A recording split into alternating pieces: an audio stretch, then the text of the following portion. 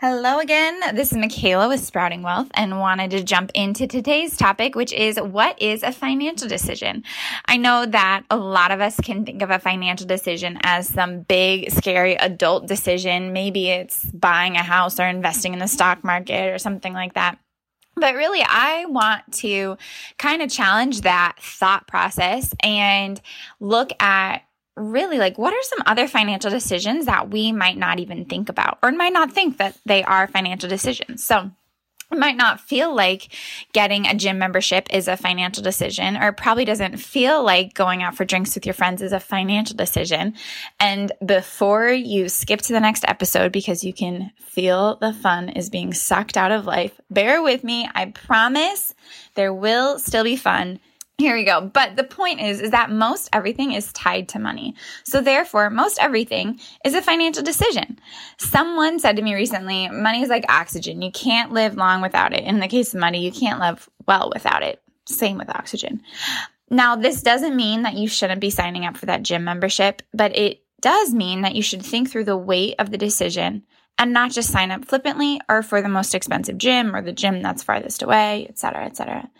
So many of us are going to make financial decisions every single day and most likely multiple times a day. We might not even think about it as a financial decision, but the reality is it is a financial decision. And taking responsibility for these actions, being intentional about how much we're spending, where we're spending it, on what are we spending it, when all of these things are great steps on the way to adulthood, financial freedom, just maturity, all of those things.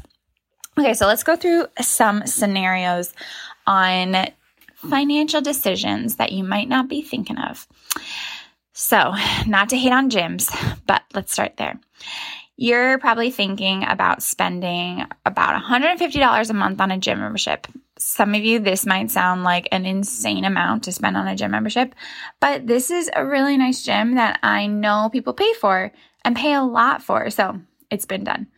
And you still have $28,000 or more in student loans. Now, before you go signing up for that membership, let's think about just the return on your investment for this financial decision.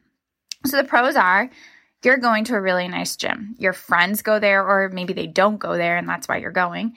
You like the sauna, the hot tub, the pool in the summer, and you're motivated to work out, which is a really good thing. So that's the positive side.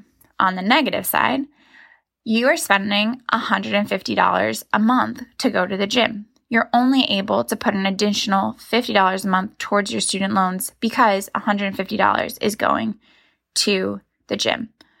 That's not going to get you far. That $50 a month extra is not going to get you far with a $28,000 student loans.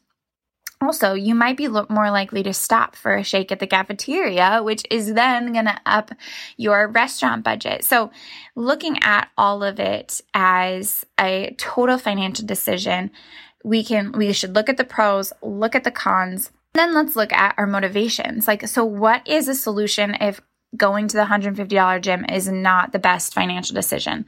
Oh, and the other thing to take into consideration, how often are you going to the gym? Are you going every day? Great. You're definitely getting more bang for your buck if you're going every day. If you're only able to go 2 to 3 times a week, maybe 4 times a week, is $150 a month really worth it for 3 to 4 times a week? So what's your motivation? Is your motivation to go to get in shape and to start working out? Great. That's an awesome motivation. There are plenty of cheaper options though, and even a few apps that cost way less or even free that provide workouts for you to do at home or in a park or wherever. Is the reason that you're going to the gym because it's motivating since you're paying for it? Okay, well, try one of those cheaper gyms. That should also be just as motivating, or an app.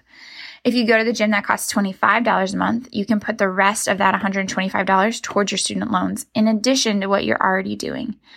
That, my friends, is motivating. I don't know about you, but that is motivating to me. And is your motivation the social accountability of the gym? Okay, great. Why not try asking a friend to keep you accountable, or better yet, join you in working out on a set schedule? That would be way cheaper and build up your friendship to be working out together, encouraging one another, and getting fit together, staying active together. It's awesome. I should have probably called this episode something like why gym memberships are bad, but here we are. Again, I'm not hating on gym memberships or gyms or people that go to gyms or anything like that. But it is a financial decision that we should think about as such and make that decision if it lines up with our goals. If it lines up with our goals to get out of debt, does it line up with your goals to save for retirement? Does it line up with your goals to buy a house or pay for a wedding or whatever it is? Does this fill in the blank, gym membership, Coach bag, whatever it is, does it fit into your goals? Now, there are a lot more decisions, financial decisions that are bigger. Like I said, buying a home, getting life insurance, investing in the stock market, etc. And we'll talk about more of the big ones another time. But for me, just personally, I really felt the weight of financial decisions from a young age. Actually, funny story. I remember being probably like 7 years old and going to a store in a mall, and I was looking at this like glass dolphin, and I really liked it. And I had like $5 in cash or something, and the dolphin was like, $3, $4, $5 maybe. And I remember the little tag on it said like, whatever, $4 plus tax. And in my mind, I was like, oh my gosh, I know my dad pays taxes every year, and I don't want to start paying taxes yet. Like, I'm too young to start paying taxes every year. Literally, no joke. I remember this just my train of thought when I was like 7, which is ridiculous.